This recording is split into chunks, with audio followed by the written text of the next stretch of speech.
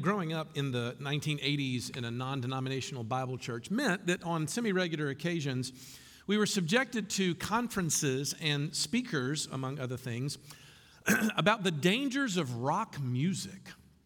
Apparently, there were many of these speakers for whom the content of rock lyrics, and certainly the lives of the musicians themselves, which represented, something for well-meaning Christian youth to steer clear of.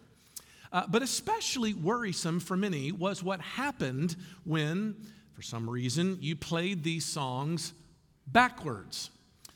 So for reasons I still don't quite understand, there were those who, when they listened to certain pop songs in reverse, heard secret messages for the devil or about smoking marijuana or something like that.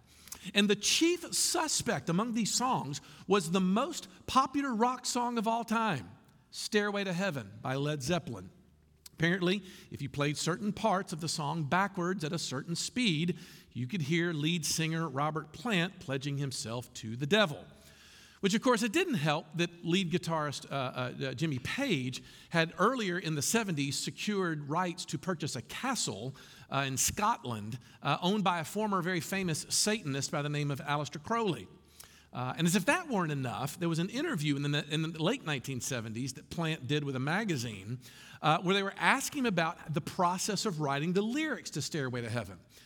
At which time he uncorked this little evangelical panic-inducing gem of a quote. He said this, he says, "I was holding a pencil and paper, and for some reason I was in a bad mood. Then all of a sudden my hand was writing out the words, 'There's a lady who's sure all that glitters is gold, and she's buying a stairway to heaven.' I just sat there and looked at the words and then almost leapt out of my seat." The implication, of course, was that there was some mystical, satanic power that had moved the pen for him. We took all these things quite seriously in the 1980s, so count your blessings. Now look, regardless of what you think about my own teenage obsessions, I think that story illustrates a very subtle error that only gets highlighted when Christians start to think about their relationship to the spiritual world. Hollywood, I think, has taught us to think about spiritual activity kind of in the same way that we think about magic. Fantastic creatures, with beady glowing eyes appear in darkened corners of our home. Secret demonic incantations come out of us when we listen to popular music, or demons moved Robert Plant's pen to write Stairway, or unexpected hardship befalls us when we walk around our houses binding Satan from our children's bedrooms. But it might come as a surprise, it oftentimes does, that is not the worldview that the Bible presents to us when we start to talk about the spiritual realm. I would make an argument that those sort of more bizarre conceptions of the spiritual world are far more a product of medieval philosophy than it is anything like the cosmology of the Old and New Testaments. And that mistaken conception, I think, is never more apparent than when you begin to look at the Bible. Orthodox Christians have always asserted that the Bible is a wholly unique book of religious antiquity. But exactly what do we mean when we say that? Put it this way, is the Bible a primarily human document, or is it primarily a divine document? I think it's an interesting question because really you can almost divide up American Christians along those lines, depending on how they answer that question. On the one hand, more liberal Christians tend to stress the humanity of the Bible. It's a human document, therefore it bears the marks and mistakes, they would say, of a book that's written by fallible humans. On the other hand, more conservative Christians tend to stress the divinity of the Bible. Therefore, it's a perfect book that's completely free of stain or human error. But here's the deal. I know my audience this morning. Christ Press clearly falls on the conservative side of that divide. So my comments this morning are going to be directed mostly at the subtlety of our error for the most part.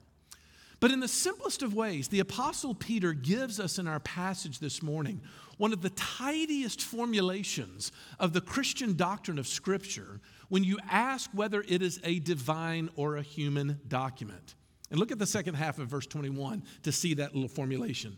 Men spoke from God as they were carried along by the Holy Spirit. Now look, there's a ton to unpack in that little verse, but for our purposes, we're going to attempt it under three different headings. We want to look at the problem of the Bible's humanity, the solution to the Bible's humanity, and then make a couple points of application at the end. Let's dive into that first one. The problem of the Bible's humanity. Look, in an interesting way, the humanity of the Bible began to be stressed in the modern world as an attempt by some to sort of rescue the Bible from detractors. In the mid-1800s, American seminaries were being infiltrated mostly by European scholars who were taking particular note of what they saw to be problems in the Bible. Some of those problems were what we might describe as external problems. They were talking about, how we got our Bible and the transmissions of the various texts we have to produce our present Bible. Other problems they felt like they noticed were what we might call internal issues, problems with apparent contradictions in the stories and theology, or as well as what they saw in the problems of synchronizing Bible events with known human history. In other words, they began to say the Bible is a flawed document, deeply flawed.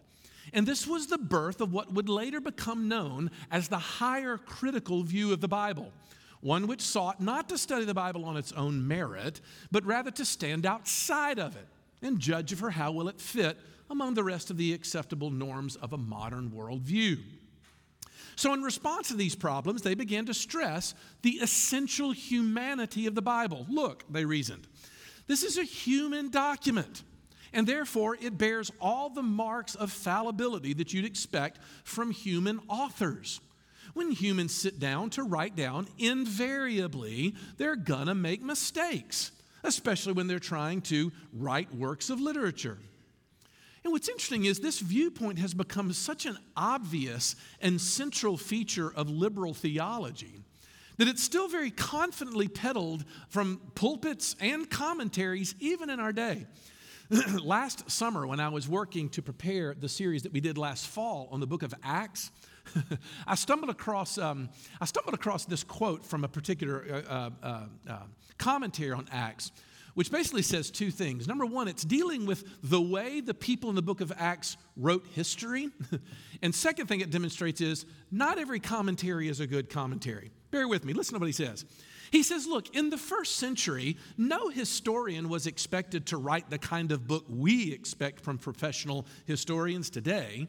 That writer would enjoy a freedom which nowadays we don't allow if a history book is to be taken seriously. Those writers were expected to write a readable and enjoyable book, dramatizing events, leaving out the dull parts, reporting legends and other good stories without being too worried about their accuracy, putting in his own guesses when his knowledge ran out. Well, that's ridiculous, mostly because the writers themselves throughout the Bible are going out of their way trying to express that the things they saw about Jesus were seen not only by them as eyewitnesses, but the rest of the eyewitnesses. And they make appeals to common knowledge that these things were done out in the open. No, that's not the way it worked. They're not making this stuff up. But what I want to focus on in this first point, though, is how subtly that pathway of thinking can enter into the way you view the Bible.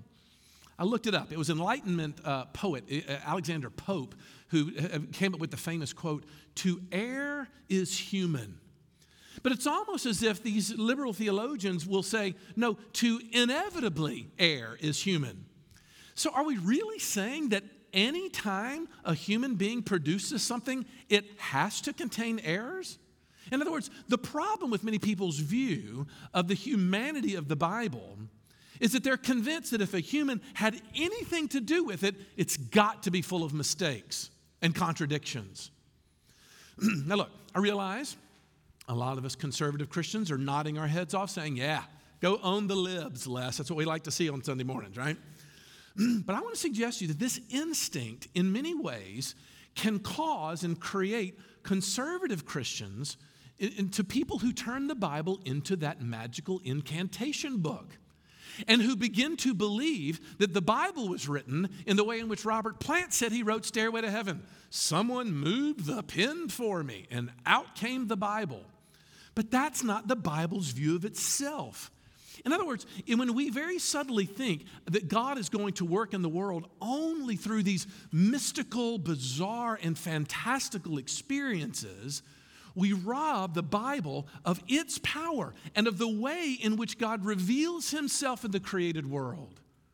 That is the problem of the Bible's humanity, and something that we've got to realize, that the Bible does not have that view of itself, or of the world around us for that matter, which leads me conveniently into my second point. That's the problem of the Bible's humanity. What's the solution? Well, the solution is the way Peter puts it in our text this morning. Now we're ready to dive into it. Look, Peter is defending his witness to Jesus in verse 16. Look at it again. He says, "We did not follow cleverly devised myths." What's he saying? I'm not making this up. On the contrary, I was an eyewitness.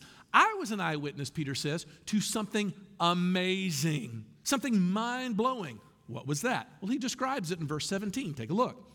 "For when he," that is Jesus, "received honor and glory from God the Father, and the voice was borne to him by the majestic glory, 'This is my beloved Son with whom I am well pleased.'" Okay, stop there. What is Peter talking about? What's he referring to, this majestic glory and all this side? Well, we know very clearly that what he's talking about is what became known as the Transfiguration. Do you remember this? You can find it in Matthew 17, in Mark 9. It's also in Luke 9. All the synoptic gospels tell the story about when Jesus takes his three favorite disciples, Peter, James, and John. And they go up onto a mountain. And while they're there praying, Jesus begins to glow. I know, it's a crazy story, but he just begins to glow in front of them. And as they're sitting there trying to take in this crazy experience of what Jesus is doing, suddenly they hear a voice. And it is the voice of God the Father himself. And it's fascinating. What he's saying is what God the Father always says in every single speaking part he gets in the New Testament. Want to know what it is? He's doting over his Son. "This is my beloved Son in whom I'm well pleased." The only time you hear from the Father is when he's saying that about Jesus. Now here's the deal. Peter is writing this letter presumably years after that event. Can you imagine what it must have been like for him to reflect on that experience? I mean, how did he feel after that? How confident must he have felt? I mean, how assured must he have been of the truthfulness of Jesus, having seen and heard a miracle like that? Well, look, don't get too hyped up about it, because if you know the story of Peter in the New Testament, it ain't but a couple chapters later where Jesus is denying that he ever even knew this, this glowing Jesus, right? At the time in which Jesus needed him the most, at the cross. And so it turns out, like we talked about last week, that these magical events that we think is going to produce certainty in us, they really don't work that way.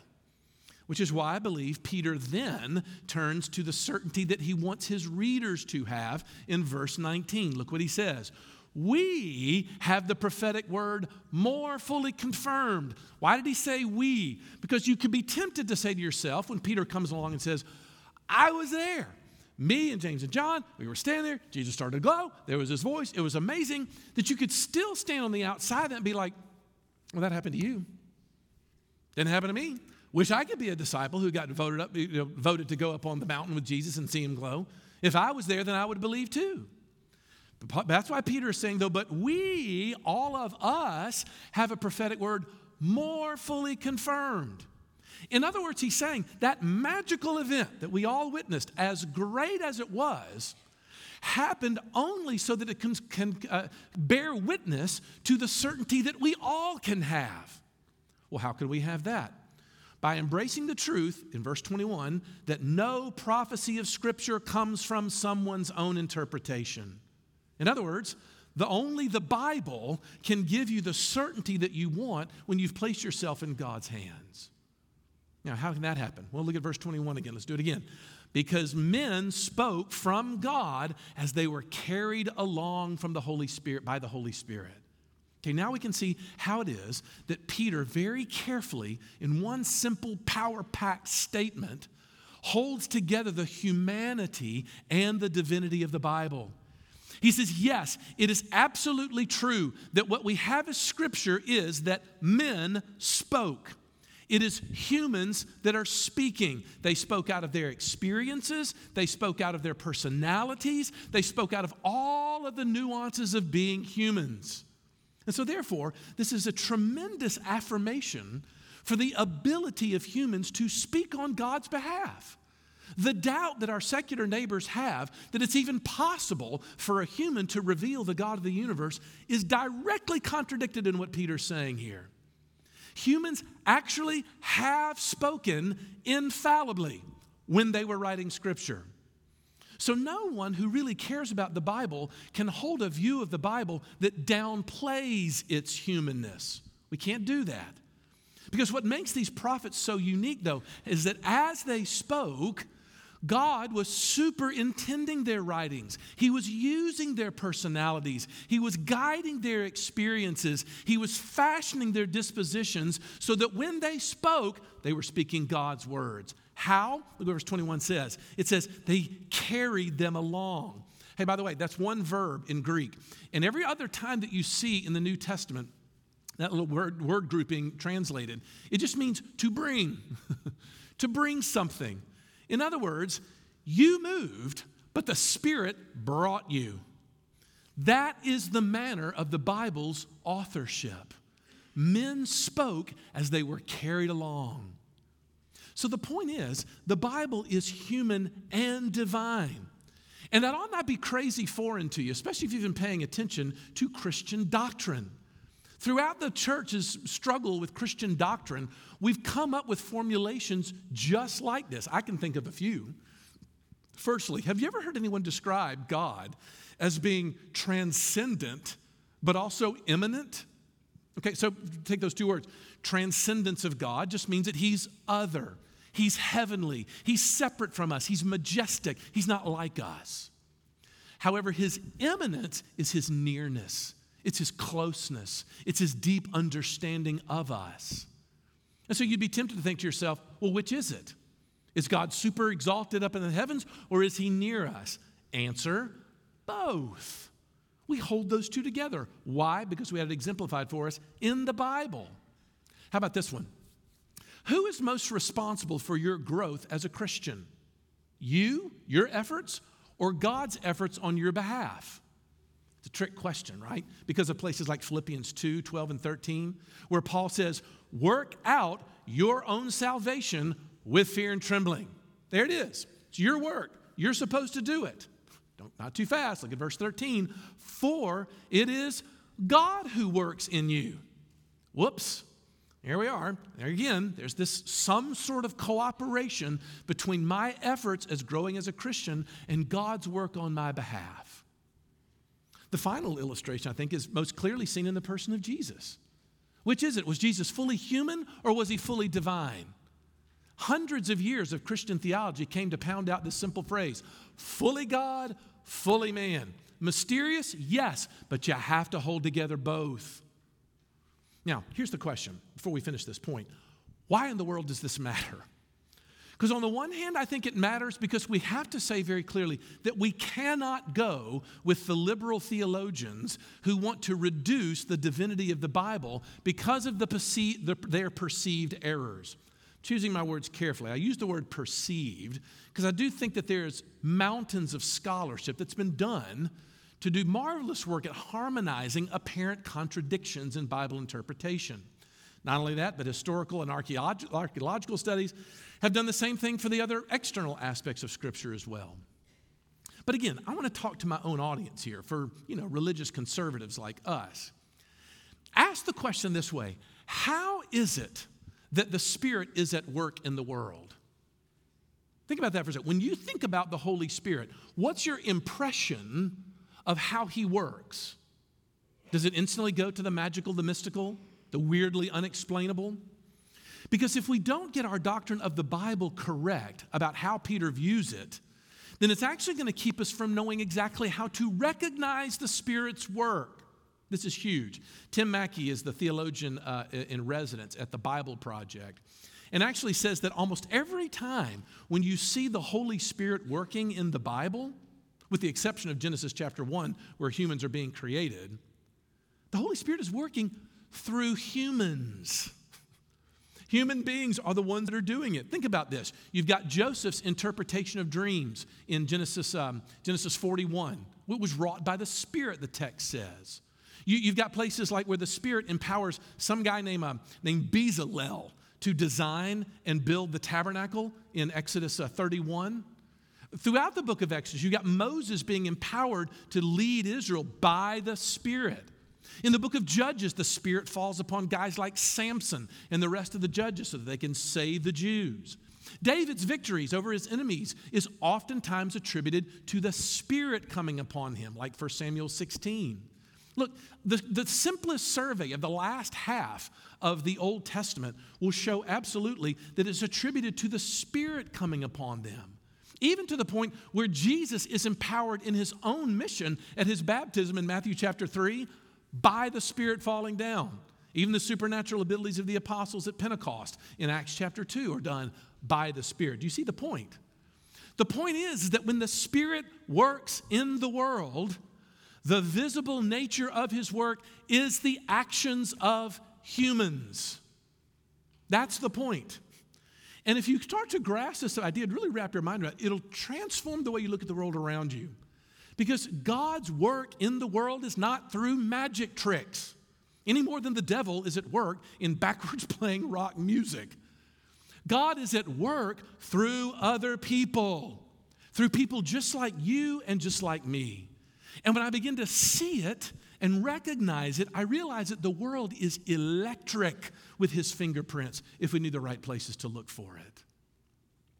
Reminds me of the old joke about the guy who lived in a floodplain, and the waters were rising, and a truck drove by and said, "Hey, jump in, the water's rising." And the man was like, "Nope, I'm trusting in the Lord to save me." Well, the water rises and forces him up to the roof of his house, at which time a boat comes by and says, "Hey, jump in, it's going to get worse." Man says, "Nope, I'm trusting in the Lord who's going to save me." Finally, the water rises up to the man's chest, and a helicopter flies over and drops down a rope ladder, and the pilot screams, "Hey, there's still time, grab the rope." "No," the man says, "I'm trusting in the Lord to save me." Well, the floodwater rises, and the man eventually drowns. Upon his arrival in heaven, he's greeted by St. Peter at the pearly gates, and the man has questions. "Didn't you see that? What gives? I mean, I trusted that the Lord would save me from that flood, and I end up dead. I mean, why did you do that?" To which Peter replies, "Look, we sent you a truck and a boat and a helicopter. What more did you want?" Okay, a couple of you laughed. The first service, not a laugh at all. It was weird. I don't know what's wrong with those people. Here's my question, though, whether it's funny or not. Do you get the joke? That's the point. Because the point is that God, when he works, is at work in the world, in his good creation, and in the other images of God that you and I call human beings all around us. And we have to be ever mindful in every generation that our spirituality does not lapse into a false Gnosticism that separates the physical world from the spiritual and emphasizes that real Christian living is some kind of disembodied spirituality. That is not how the Bible projects it. Okay, so that's my little offer to solution to Bible's humanity. In closing, and very briefly, how would we apply this in a couple ways? I think there's 3 ways. Number 1, we don't need to be intimidated by the humanness of the Bible. The Bible's divine and authoritative nature is not at odds with our humanity. It's that when we read these divine human words, what happens is we begin to encounter another mind in the words and the experiences of these human authors who, just like us, were seeing the mind of God.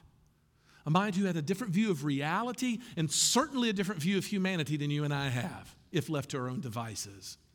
And so what this means for us is that it is essential to our study of the Bible, to any Christian growth, to get familiar with the cultural, the historical, the linguistic, the habits of these ancient peoples, and all the while getting to know the personalities and life experiences of these authors.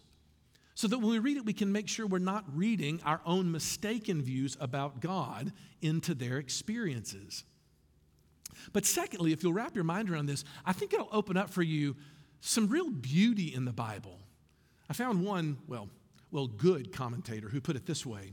He said, look, God did not give us a stereotyped Bible.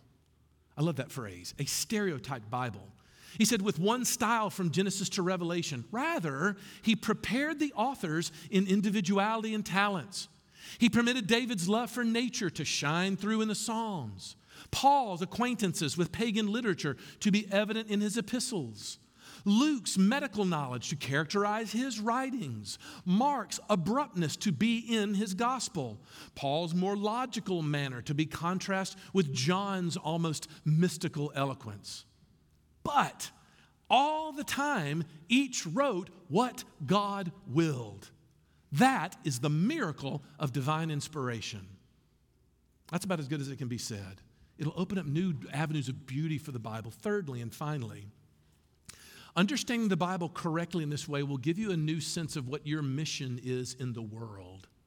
In other words, not only when you're reading it for yourself, but especially when we are making an attempt to demonstrate the faith that we have come to embrace to the world around us.